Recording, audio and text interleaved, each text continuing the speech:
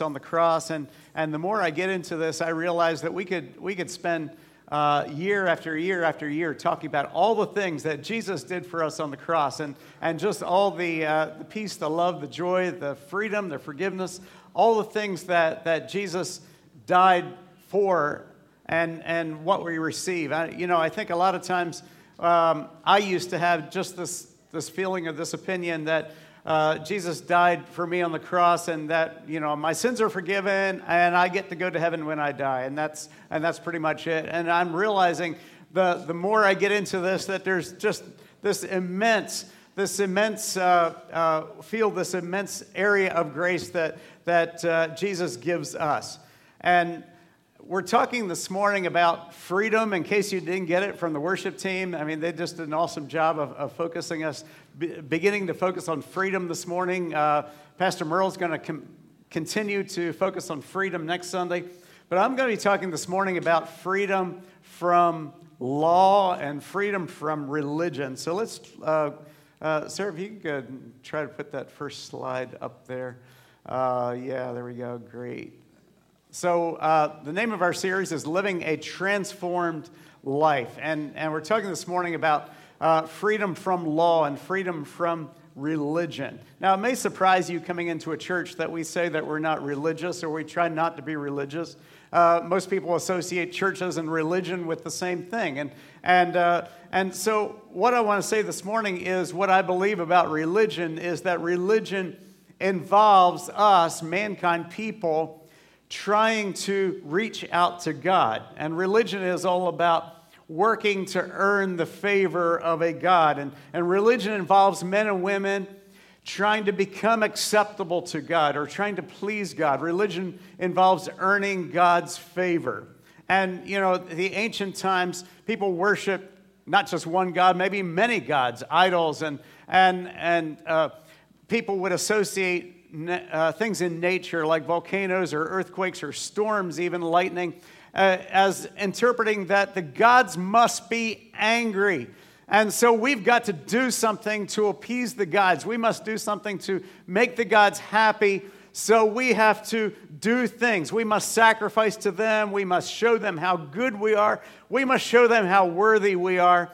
And then the result of that is, if I'm good enough and if I look good enough, that the gods will bless me and I'll earn their favor. And if I'm not good enough, then God's going to be angry and no longer love me and no longer show me his favor or their favor. So a key point to this freedom involves, first of all, who we believe God to be. And I want you to imagine, you got a good imagination this morning? Do you bring your imagination along? All right. So I want you to imagine that I give you a whiteboard, a piece of paper, a chalkboard, and I ask you, I want you to draw me a picture of God. What's your view of God? And I could imagine, if you have your imagination going this morning, some people might picture, this kindly old sleepy grandpa floating around up in the clouds who's not very engaged and doesn't pay much attention. And some other people might picture, this stern, angry God who's got lightning bolts in his hand, and he's just there ready to zap you if you step over the line, And so there's lots of different pictures that people could have of who God is. And I think we can come away thinking that God is this fickle, ever-changing, angry and grumpy one minute and kind and generous the next minute. Stern and strict with lots of rules and regulations. You dare to miss church one Sunday and he's going to zap you, stick your one toe over the line and bam, you're gone, you're toast. And so I want to get us to a clearer understanding of who God is. And I love Exodus 34, where God is meeting with Moses, and God describes himself. God describes himself to Moses. And God says, Moses, this is who I am. I'm going to describe myself to you. And in Exodus 34, God describes himself, and it says, he passed in front of Moses, proclaiming, the Lord, compassionate and gracious God, slow to anger, abounding in love and faithfulness. That's how God describes himself. This is who I am, God said to Moses. And also 1 Corinthians 13, where, we read this love chapter, and I love to not just read love is patient and love is kind, but I think you could very easily, and I don't think it's wrong in the Scripture to substitute the word God for each time love is there.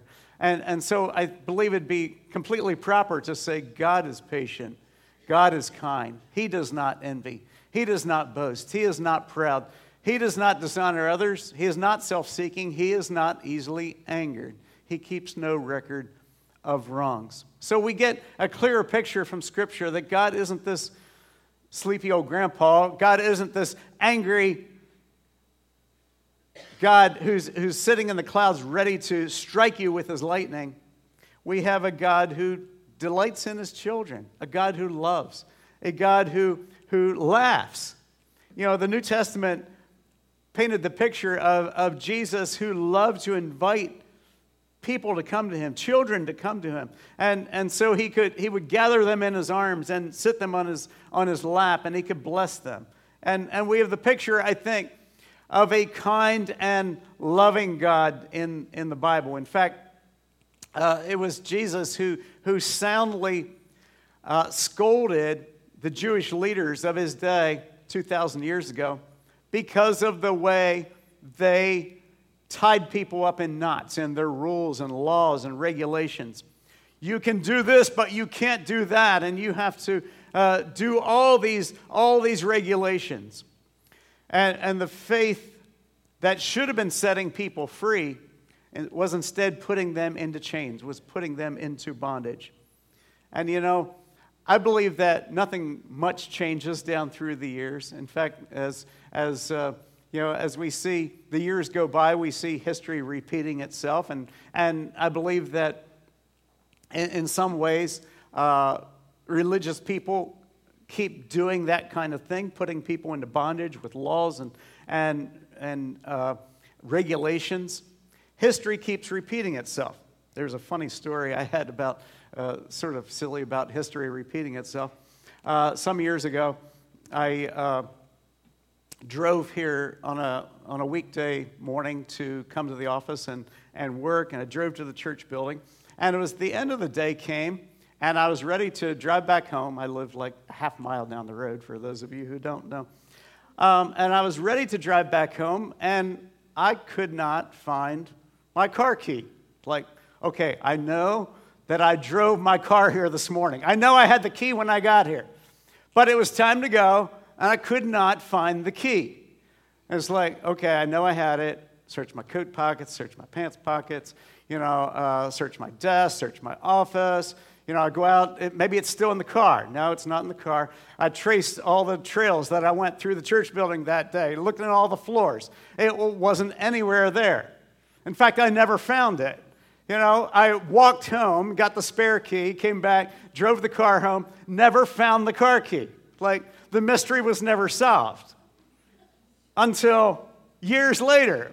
I was back here again, working in my office. Some of you have been in my office upstairs. Have a desk, had a love seat near the desk, and had my car key, spare car key, laying on the edge of the desk, and went to rearrange things on my desk, pushed some books to the side, and that spare car key fell off the desk and onto the floor, and bounced under the edge of the love seat. And I'm sitting there watching it happen, and I'm thinking, I wonder if that happened once, if that could have happened before.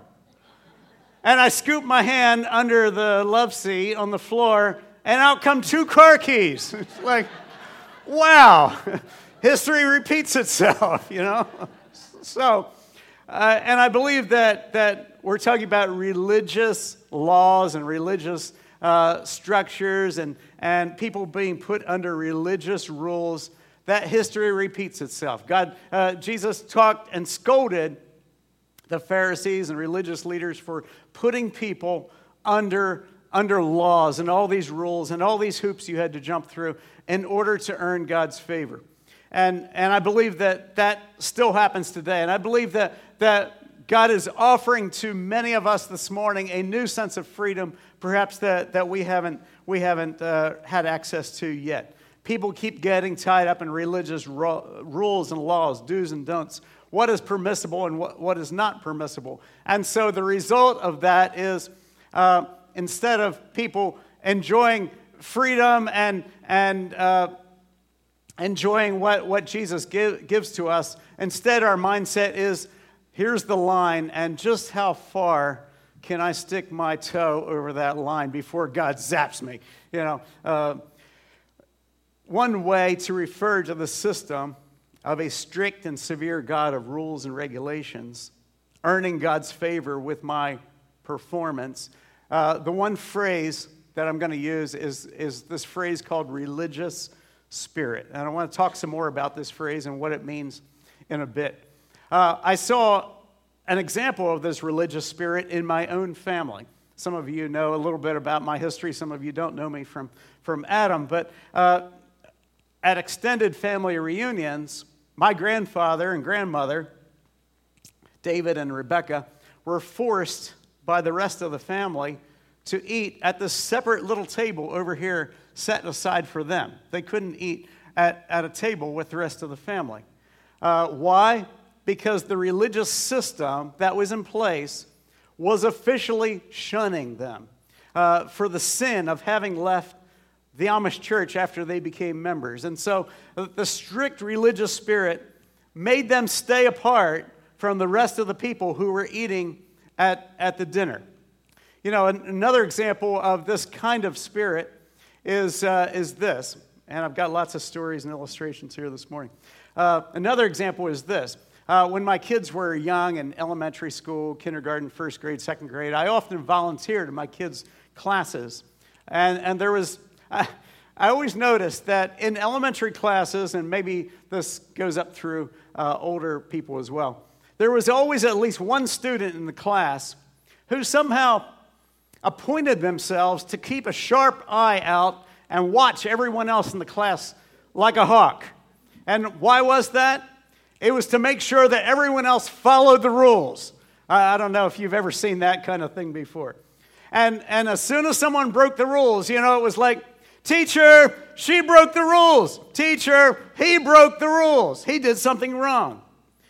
And if we aren't careful, our Christian community can become places of religious spirit, where it's a place of a community of rules, a place not of grace and love, but of finger-pointing and strict and legalistic society. I'm using some of Steve Brown's material this morning from his book, A Scandalous Freedom. And he writes in here about a man who said when he was a Buddhist, he said he felt like he was in the middle of a large lake and he was drowning and he didn't know how to swim. And he writes, as I struggled to keep my head above water, I looked out and toward the shore and I saw Buddha walking up to the edge of the lake. And I was going under the water for the third time when suddenly Buddha began shouting out instructions to me, teaching me how to swim. And Buddha shouted, kick your legs and paddle your arms. And then Buddha said, Lou, you must make it to shore by yourself. And I desperately struggled to follow the instructions of Buddha. But I looked to the shore again, but this time I saw Jesus walking to the edge of the lake. However, Jesus did not stop at the edge of the lake. Jesus dove into the lake, and he swam out and he rescued me. And once Jesus had brought me back safely to shore, then he taught me how to swim so I could go back and rescue others. You see, this is the key difference, I think, between Christianity and every other religion in the world, is that Christianity is not a religion. So what are religions? Religions are about human attempts to make our lives right with God through our good works, through our sacrifices, through our rituals, through our money. This is not what Christianity is. So in contrast, Christianity is about God entering human history, jumping into the lake, to graciously save men and women through his son Jesus. It's about placing our faith in Jesus, submitting to his lordship. The Jews had lots of Old Testament laws. Tradition said that there were 613 Old Testament laws that you had to keep, and you had to check them off. 613 laws that you had to keep. And the point of Jewish laws was to try to change you, but laws that change you from the outside in. And I don't know if you've heard the silly story of the little boy who was in class and standing up, and his teacher said to sit down, and he refused, and finally the teacher compelled him, forced him to sit down, and he sat there and said, "I'm sitting down on the outside, but on the inside I'm standing up." And you know, like most people, the Jews could not keep all those 613 laws. In fact, God's purpose for the Old Testament, God's purpose for all those laws, was to show the Jews how impossible it was to keep them all 100%, and that something better was coming. Still, some of them tried, and the Pharisees became these experts in the law and every tiny law, and they expected everyone else to do the same. And the Pharisees became that one person in the class who said, "Teacher, he's breaking the law." In the New Testament, we find the solution to the problem. And Jesus said, Matthew 5, "Don't suppose for a minute," this is the Message translation, Matthew 5. Jesus said, "Don't suppose for a minute I've come to demolish the Scriptures, either God's law or the prophets. I'm not here to demolish, but to complete them." I'm going to put it all together, pull it all together in a vast panorama. It's a little bit like graduation. When you graduate from high school or graduate from college, the point of graduation is to move you on to something better. The point of the Old Testament law was always to point to Jesus. Something better is coming. Someone better who was coming. And after you graduate, you don't want to keep going back to school and repeat the same things over and over. You want to, when fall rolls around, you don't want to go back to school. You've graduated. Your diploma was like a stamp of done, finished, complete. And that's what Jesus is to the Old Testament law. He said he came to fulfill and finish and complete the Old Testament law. So we no longer live under Old Testament law. 613 laws that you're not living under today. Thank God. Amen. So Jesus, instead of the Old Testament law changing us from the outside and changing our behavior, Jesus wants to change you from the inside out. From the inside out. And Jesus changes your heart, your mind, your mindsets, your attitudes, your hopes, your dreams, your goals, your visions. Jesus changes us from the inside. And a really good example of this is the Old Testament law about tithing. And so just one example out of maybe hundreds. And so this law about tithing said that you tithe 10% of what you produce. And over time, in the Old Testament, tithing lost its joy. And tithe became like a church tax that you were forced to give. I bet maybe sometimes people gave it with a bad attitude. I bet sometimes people brought their offering, brought their tithe to give, and they were outwardly smiling, but on the inside, and maybe they're gritting their teeth and saying, "Boy, I sure could have used that money for something else. I could have bought a better fishing boat with that. I could have done some other really cool things with that money, but it's a church tax and it's the tithe, and I've got to give it. So here you go. I'm going to give it." And they're smiling on the outside and making it really look good. So everyone sees that I'm smiling and I'm tithing, but on the inside, they're just seething and grumbling and mumbling. And Jesus said to the Pharisees and teachers of the law in Matthew 23, "Woe to you, teachers of the law, Pharisees, you're hypocrites. You give a tenth of your spices, but you've neglected the more important matters of the law, justice and mercy and faithfulness. What's Jesus saying? You're concentrating on outward actions, looking good. You're tithing every tiny little detail, but you're missing the fruit of a changed heart. You're missing justice and mercy and faithfulness. And so New Testament giving changes all of that. It's not about a strict 10% church tax.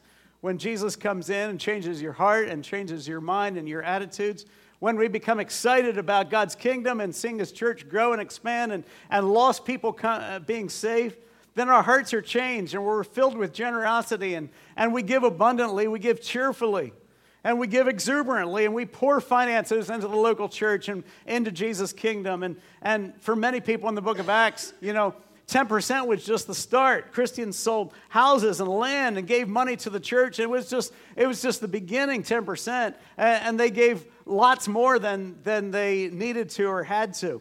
I believe that some individuals and families are so blessed that they could easily live on 50% or 20% of their income, and they could give away the rest. So it's not a 10% church tax that you give grumbling and complaining, but you give it because Jesus has changed your heart and you're excited to give in a cheerful way. Just a side note, I am so blessed here at Newport to see, junior high and senior high and young adults who are giving and tithing regularly and who are generously and abundantly giving because of what Jesus has done in their lives, giving and tithing regularly. So these are little seeds that God is planting in you, which sprout and grow to generosity and the fun of abundant, cheerful, exuberant giving. Because when you catch the joy of giving, it's hilarious, it's fun, it's exciting.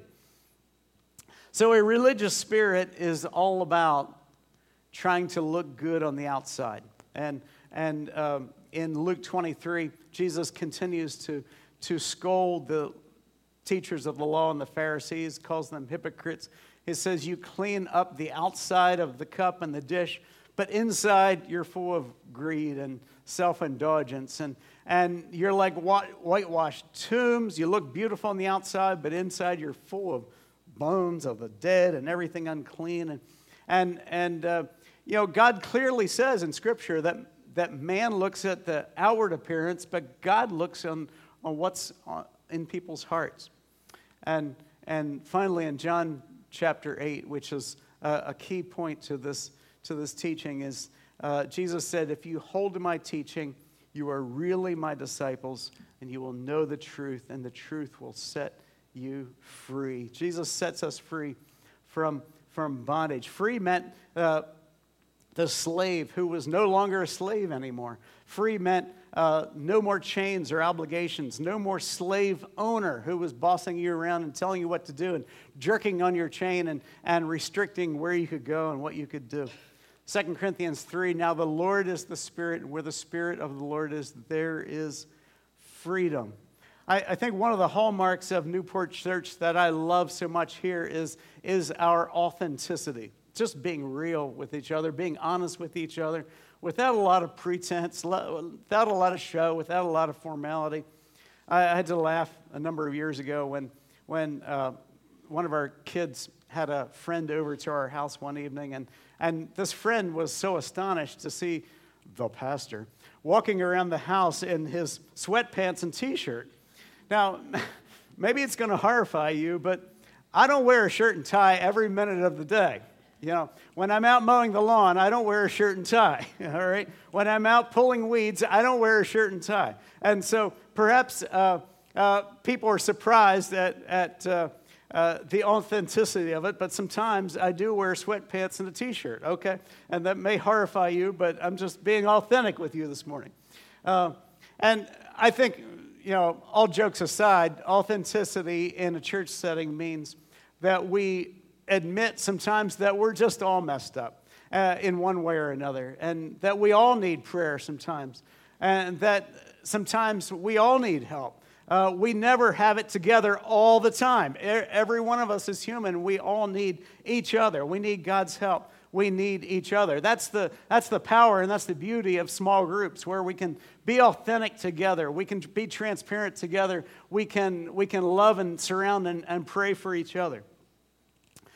A religious spirit is all about trying hard to work and earn God's love. This touched me directly in my life a number of years ago, where I was in a small group where we were studying the book of Galatians. And the book of Galatians is about God's people, the Christians, who were abandoning some of the key points of Christianity, and they were requiring people to go back and practice things in the Jewish law again. And we were going through that study, and I was in a time in my life where I had no responsibilities in the church whatsoever. I wasn't doing anything for God. And as a result, I was feeling just a bit guilty. And I was feeling a bit unhappy. And I was feeling a bit condemned. And somehow I had the idea that God loved me more when I was over there working really hard for God. And now I was in this place where I wasn't doing anything for God. And it seemed to me like, I think God loves me just a little bit less right now because I'm not doing anything. And my mentality was, the harder I worked and the more I accomplished, the more God loved me and accepted me.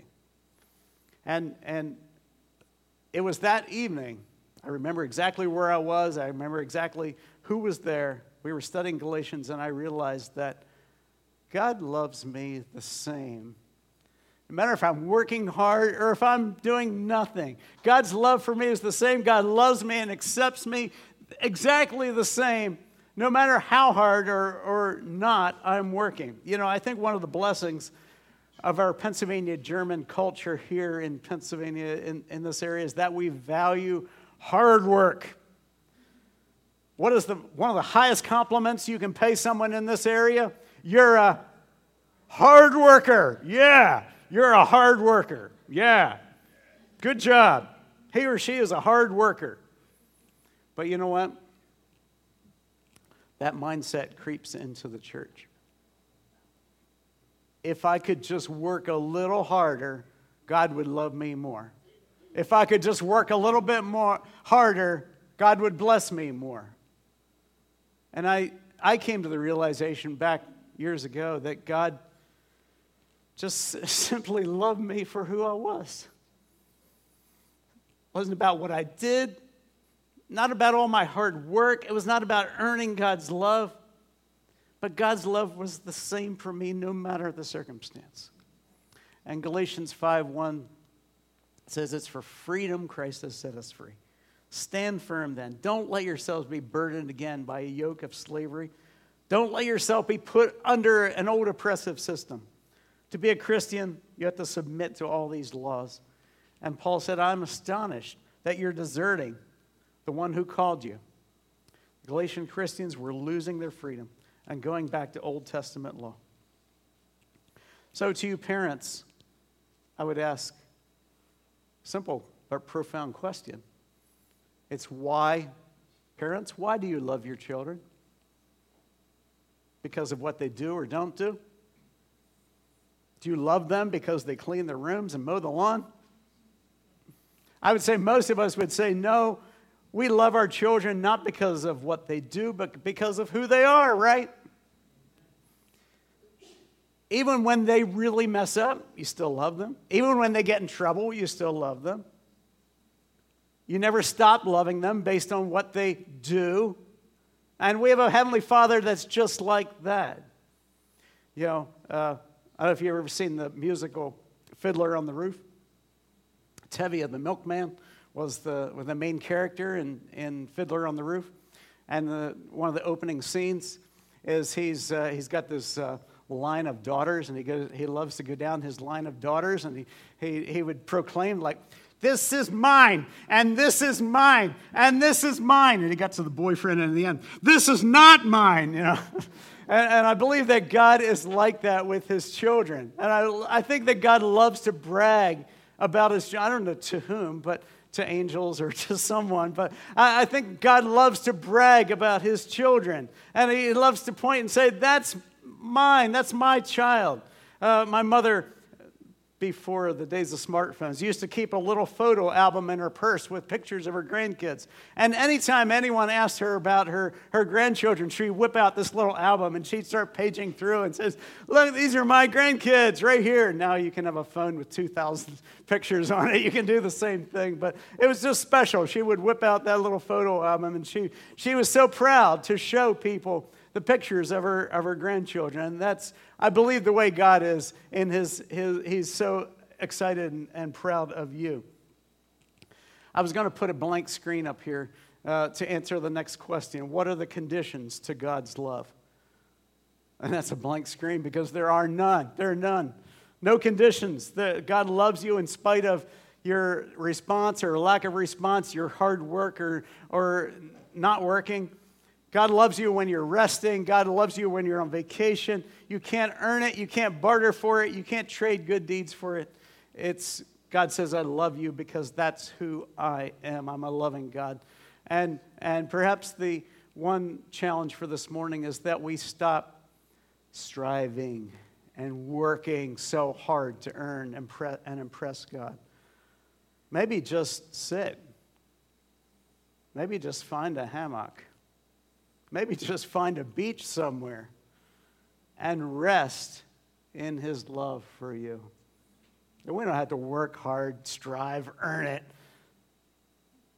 We can just receive it.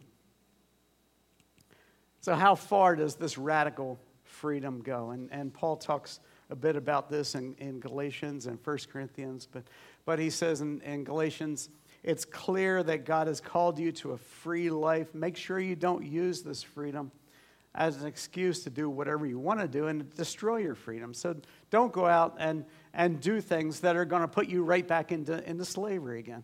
Don't use your freedom in ways that put you back into chains. And the big question in Corinth, in Greece, was when you went to the market to buy food, and you bought meat, most of the meat available in the city of Corinth was meat that had already been offered to idols and temple sacrifices to the gods of that time. And so Corinthian Christians were wondering, is it okay to eat that meat that's been offered to the idols?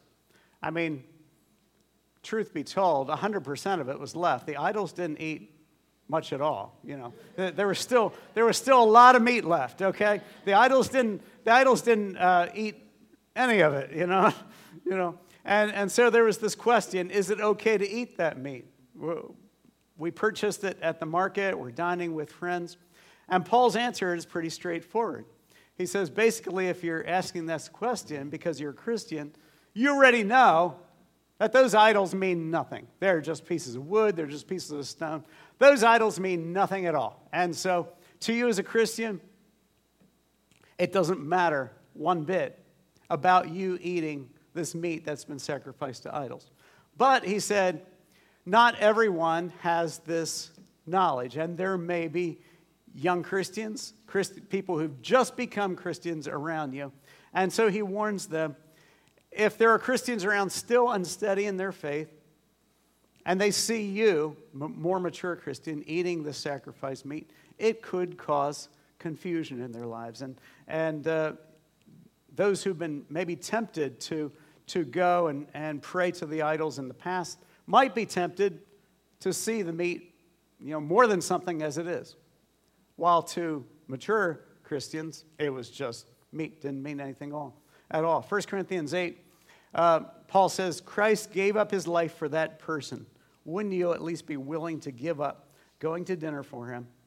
Because as you say, it doesn't really make any difference. But it does make a difference if you hurt your friend terribly, risking his eternal ruin. When you hurt your friend, you hurt Christ. This is the message. A free meal here or there isn't worth it at the cost of even one of these weak ones. So, never go to those idol-tainted meals if there's a chance you're going to trip up one of your brothers and sisters. Now, today, June 2019, we don't deal with the issue of meat and idols. You won't go to Wise Market and find meat that's been offered to idols. But the principle remains the same for the issues that we do deal with. And the principle is, even though you as a Christian are completely free, be wise and be considerate to not mislead others who might have a conscience against that action. And I believe we see here that God's love is so generous that it makes us want to follow him.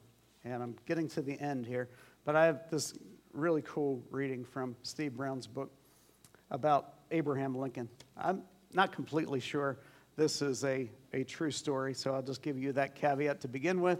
It's a story, and it may be true, it may be not. And it says, Steve Brown writes, Abraham Lincoln went to a slave market, and there he noted a young, beautiful African-American woman being auctioned off to the highest bidder. He bid on her, and he won. He could see the anger in the young woman's eyes and could imagine what she was thinking. Another white man who will buy me, use me, and then discard me. As Lincoln walked off with his property, in quotes, he turned to the woman and said, "You're free." "Yeah, what does that mean?" she replied. "It means that you're free." "Does that mean I can say whatever I want to say?" "Yes," replied Lincoln, smiling. "It means you can say whatever you want to say." "Does it mean," she asked incredulously, "that I can be whatever I want to be?" "Yes, you can be whatever you want to be." "Does it mean," the young woman said hesitantly, "that I can go wherever I want to go?" "Yes, it means you are free and you can go wherever you want to go." "Then," said the young woman, with tears welling up in her eyes, "I think I'll go with you." God's love is so generous that it makes us want to follow him. And the last story this morning is from one of my favorite chapters in the Bible, Luke chapter 15.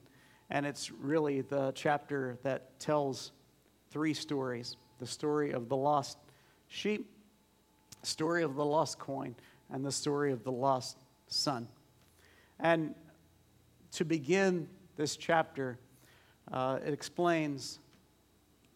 Luke explains the context for the stories. And it said these stories were told directly to the religious leaders of the day, the Pharisees and scribes.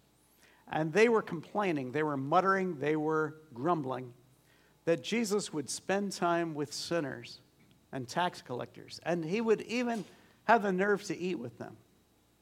And we come to this third story, the story of the lost son, who takes his dad's inheritance, and while dad is still alive, the son treats his dad like he's dead. He dishonors him, and he goes, my version, he goes to Vegas on a wild spending spree, blowing all dad's money in a wild living, dishonoring dad, dishonoring the whole family. And everyone heard about it, and it was quite the scandal. The whole family was ashamed, especially the older brother. The older brother, he stayed at home. And what did he do? He worked. He worked in the family farm. Yeah, he was a hard worker. And what happens? The lost son gets to the bottom, has nothing to eat, realizes, I really blew it. I really made a mess of my life. I'm going to go back home. And of course, the story is the lost son comes back home and is royally welcomed by dad. The Bible says, father runs to him and welcomes him back. So in the story, who represented the religious leaders, the Pharisees and scribes, who were grumbling and complaining? I believe it was the older brother in the story. The grumpy, the accusatory, the unforgiving, the lacking grace, and the lacking welcome. Typical religious spirit, pointing his finger and finding fault. And the heart of the father was to watch and to pray and to welcome his lost son.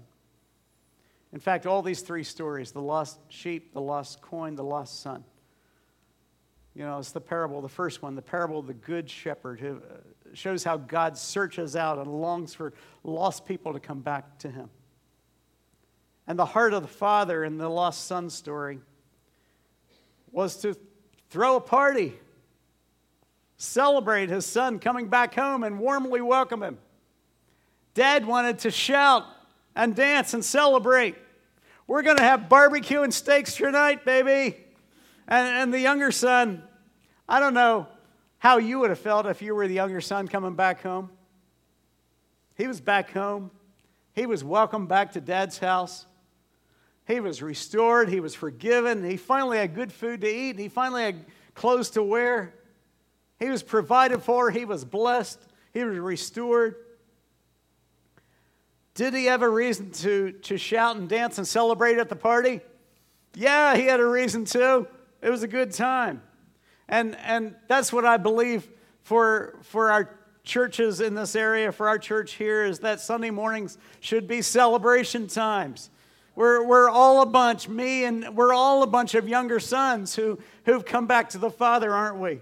Who wandered away and have been welcomed back home. And so, worship team, if you come, we're going to put this into motion this morning. We're going to dancing and celebrating what Jesus has done for each of us, because we are set free. Let's celebrate that freedom this morning. So I'm going to finish up with next steps for you after the worship team has led us today.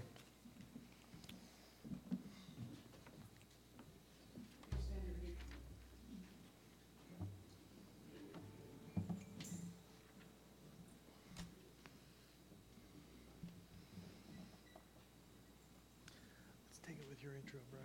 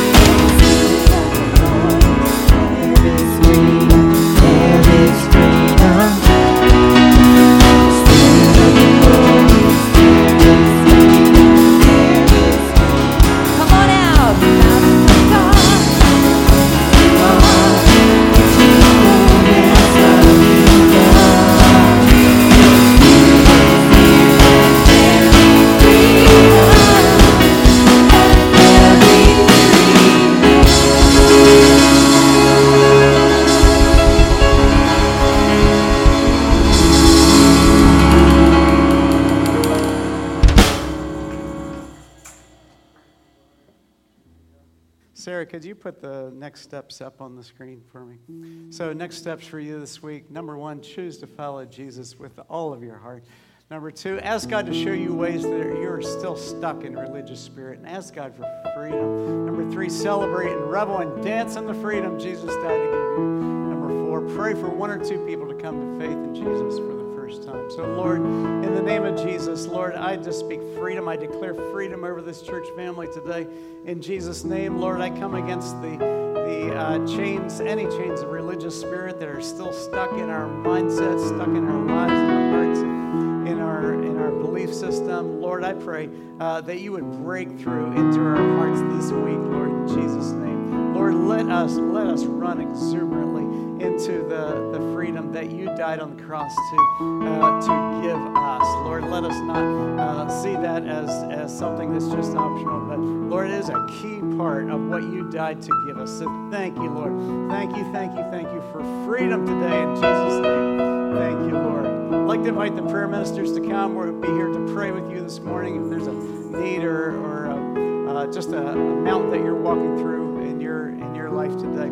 So Lord, thank you. Thank you, Lord, for freedom. We just declare that freedom as we go from here this week. Let us walk in newness of freedom in Jesus' name.